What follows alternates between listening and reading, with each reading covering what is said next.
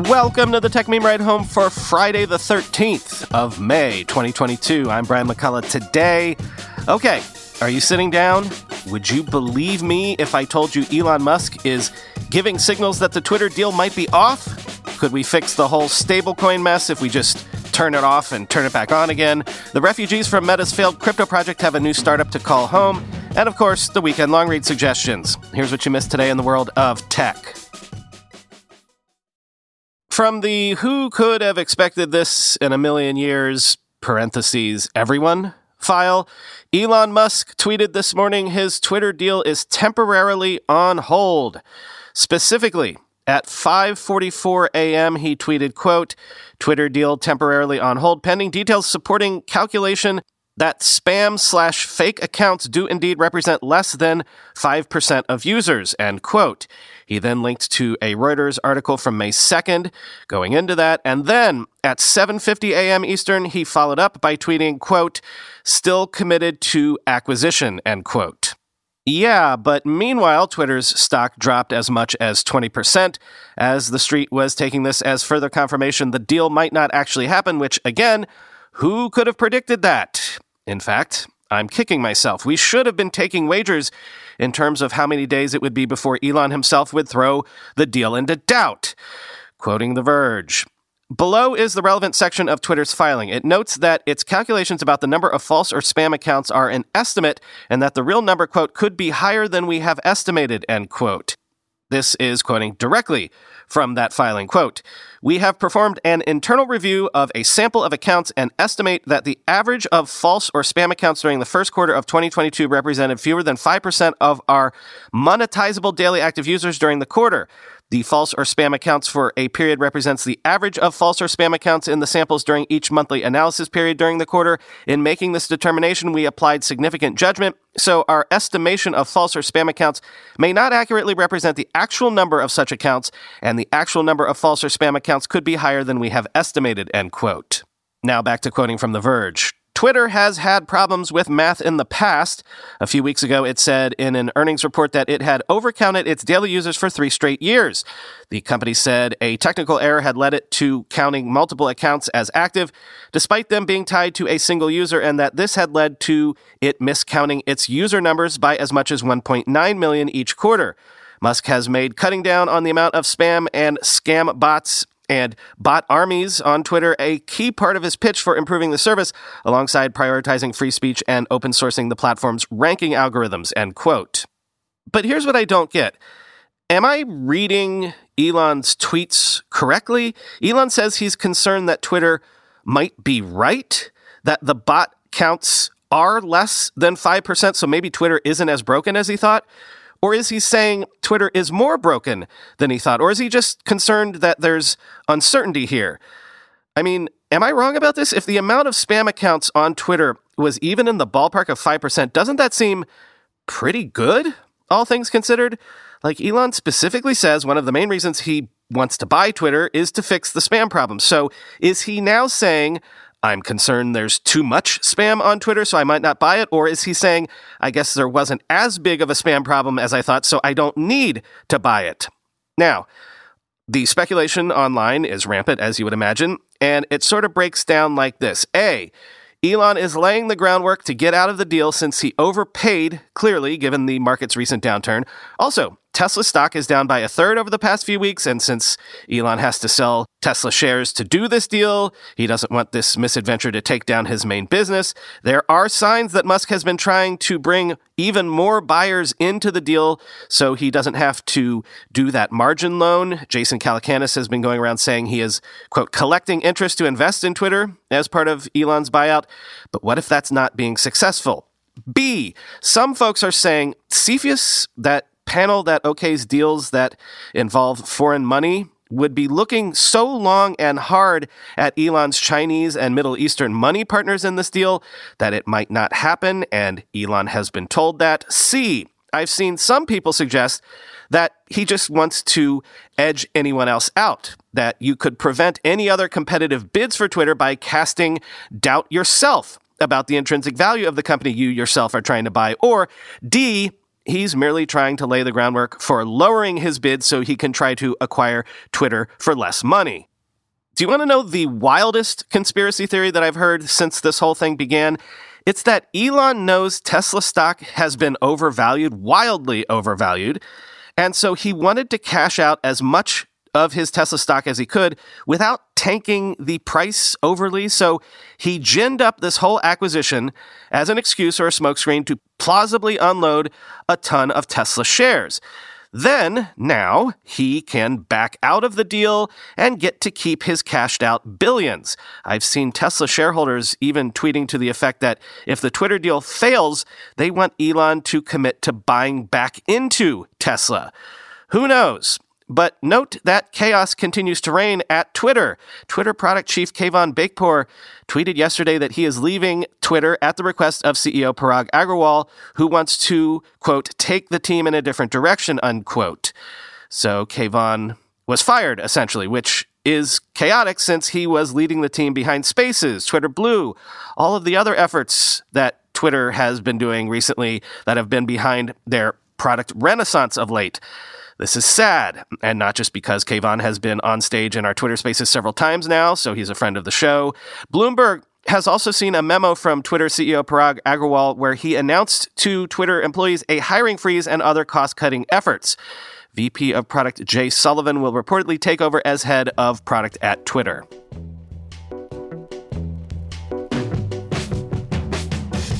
Meanwhile, the collapse continues. Terra's Luna coin dropped to less than 1 penny, a greater than 99% decline in value in just 24 hours, down from $60 a coin earlier this week and $120 a coin back in mid-April. This comes, of course, after Terra's UST stablecoin lost its dollar peg, and Terraform Labs halted Terra block production twice in the last 24 hours to come up with a plan to reconstitute the entire blockchain. Quoting Bloomberg, on Friday, a tweet from a Terra developer that was reposted by Terra's verified account said the community was weighing several options to recover the ecosystem. Those options include restoring the Terra blockchain to where it was before Terra USD crashed in an apparent attempt to swiftly undo the damage caused by the event. Another proposal the developer tweeted was, quote, fully collateralizing Terra USD or UST and drafting new mechanisms for how to redeem it against sister token Luna. The tweet didn't include any details on how the proposals would be accomplished. The developer also appeared to suggest that ending Terraform Labs' control of the Terra ecosystem was under consideration. We must salvage the remaining value in the ecosystem and community and rebuild the right way, they wrote, end quote.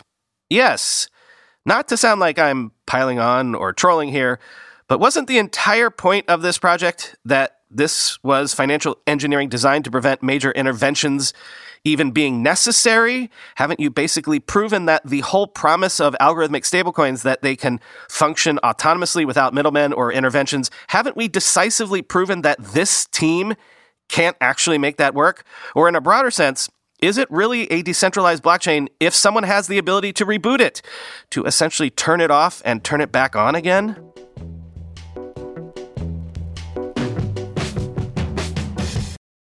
Interesting raise, mainly because of who is behind the startup in question. Ex-Facebook crypto chief David Marcus has launched Lightspark, a payment startup building on Bitcoin's Lightning Network, backed by A16Z and a bunch of other folks, quoting TechCrunch.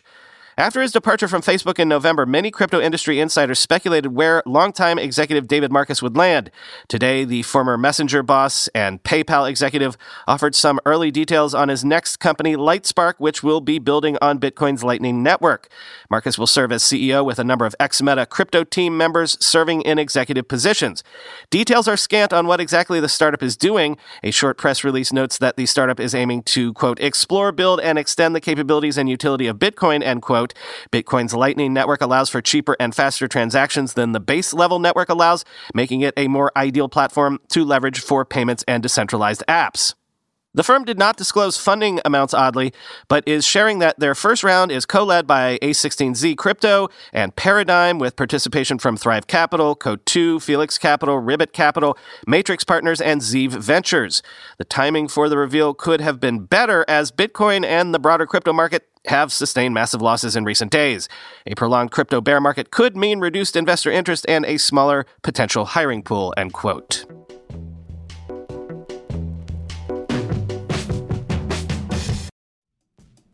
We're being sponsored today by a company on a product that longtime listeners know I have used for years and cannot live or at least work without it.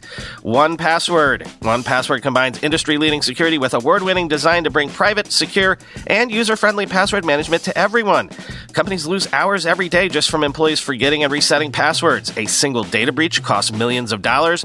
1Password secures every sign-in to save you time and money. Any device, anytime. 1Password lets you securely switch between iPhone, Android, Mac, and PC with convenient features like autofill for quick sign-ins. All you have to remember is the one strong account password that protects everything else. Your logins, your credit cards, secure notes, or the office Wi-Fi password. 1Password generates as many strong, unique passwords as you need and securely stores them in an encrypted vault that only you have access to. I started using 1Password, a decade ago? Join me and over 100,000 businesses on board the 1Password bandwagon. Because right now, my listeners get a free 2-week trial at onepassword.com/ride. That's 2 free weeks at the word password, all one word.com/ride. onepassword.com/ride.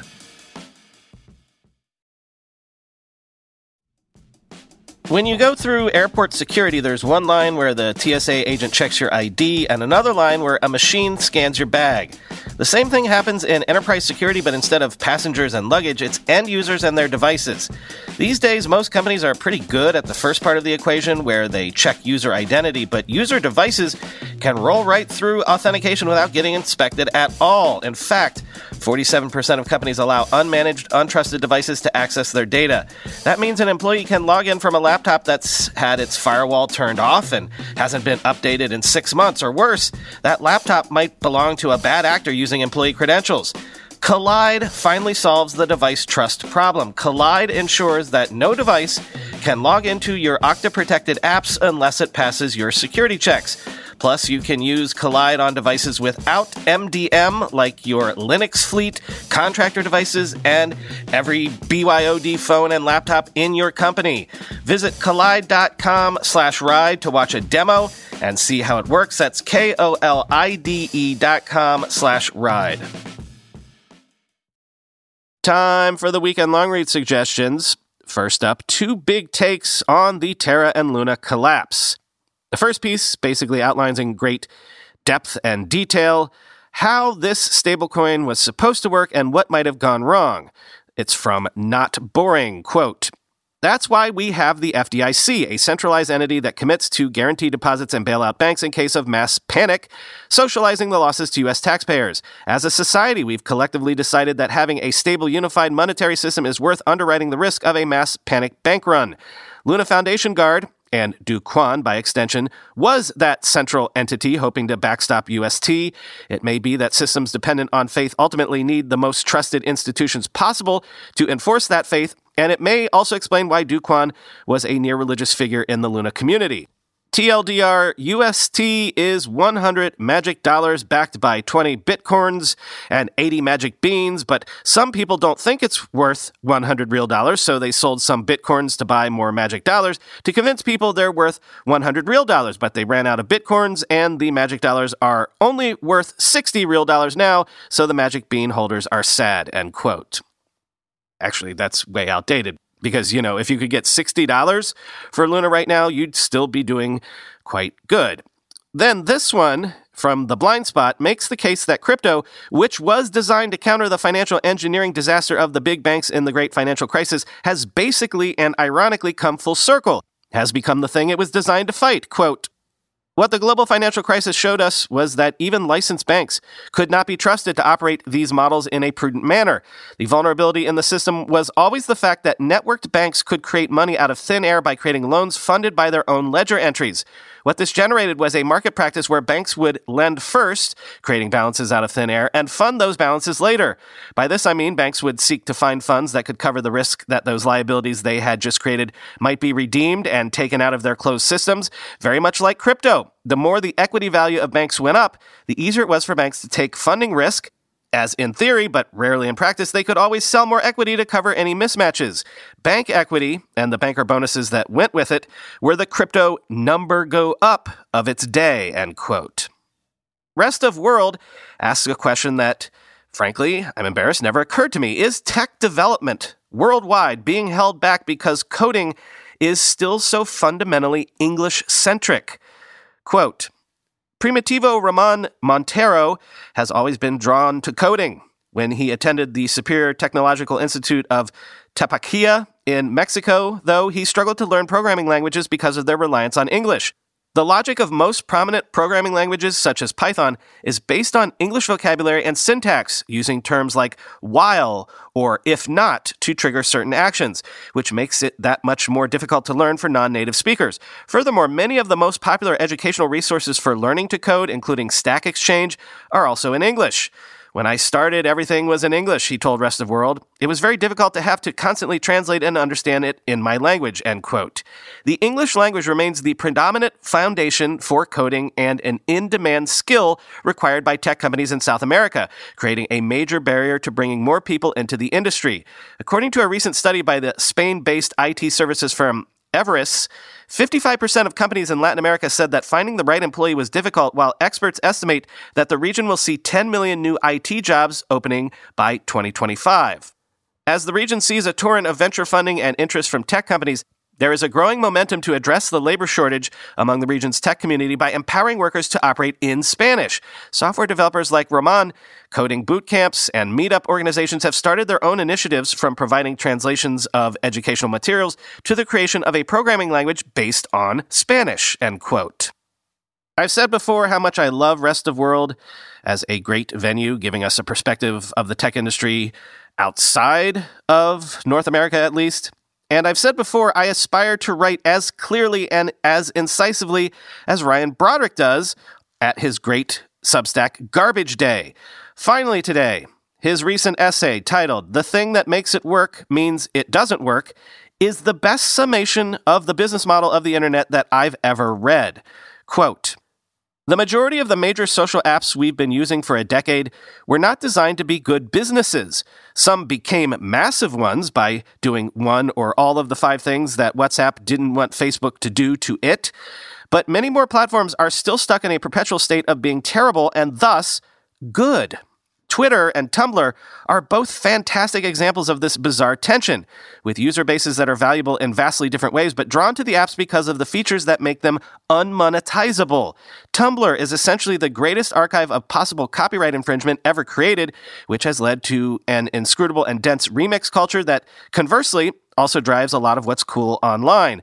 Meanwhile, Twitter is a poorly incentivized battle royale for rich people, artists, and furries that only works because the barrier of entry for logging on and threatening to kill a columnist you don't like is low enough that you can do it while still enraged from something you read while on the toilet.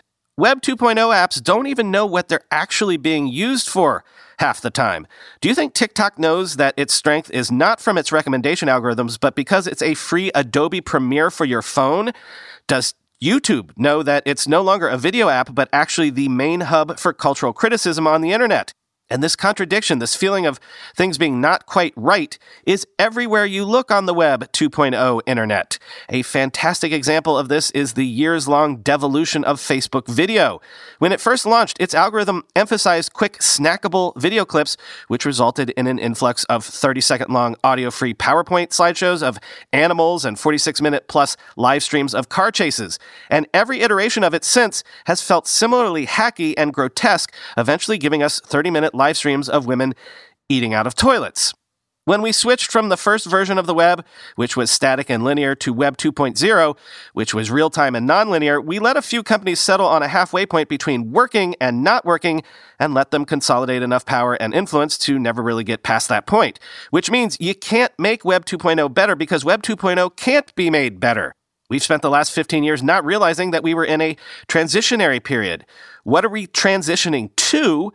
Well, I don't want to get too preachy here, but it feels like this contradiction, this hackiness, this fundamental misunderstanding between how platforms think they work versus how users actually use them is really just about the relationship between commerce and the internet.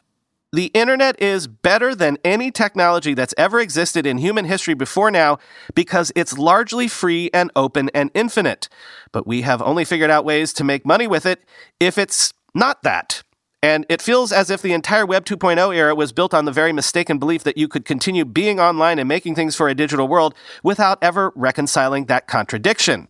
And so, in my opinion, it seems clear that something has to give, which means the next phase of the internet might not be able to maintain that uneasy tension, and I'm getting a little scared about which side will win, end quote.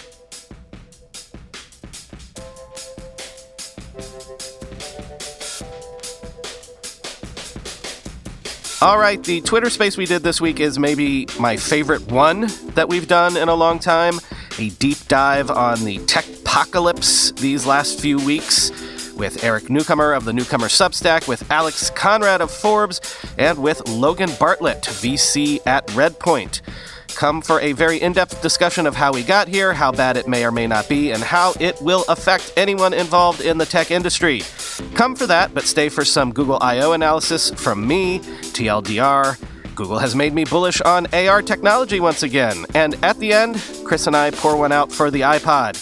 Enjoy that on Saturday afternoon. Talk to you on Monday.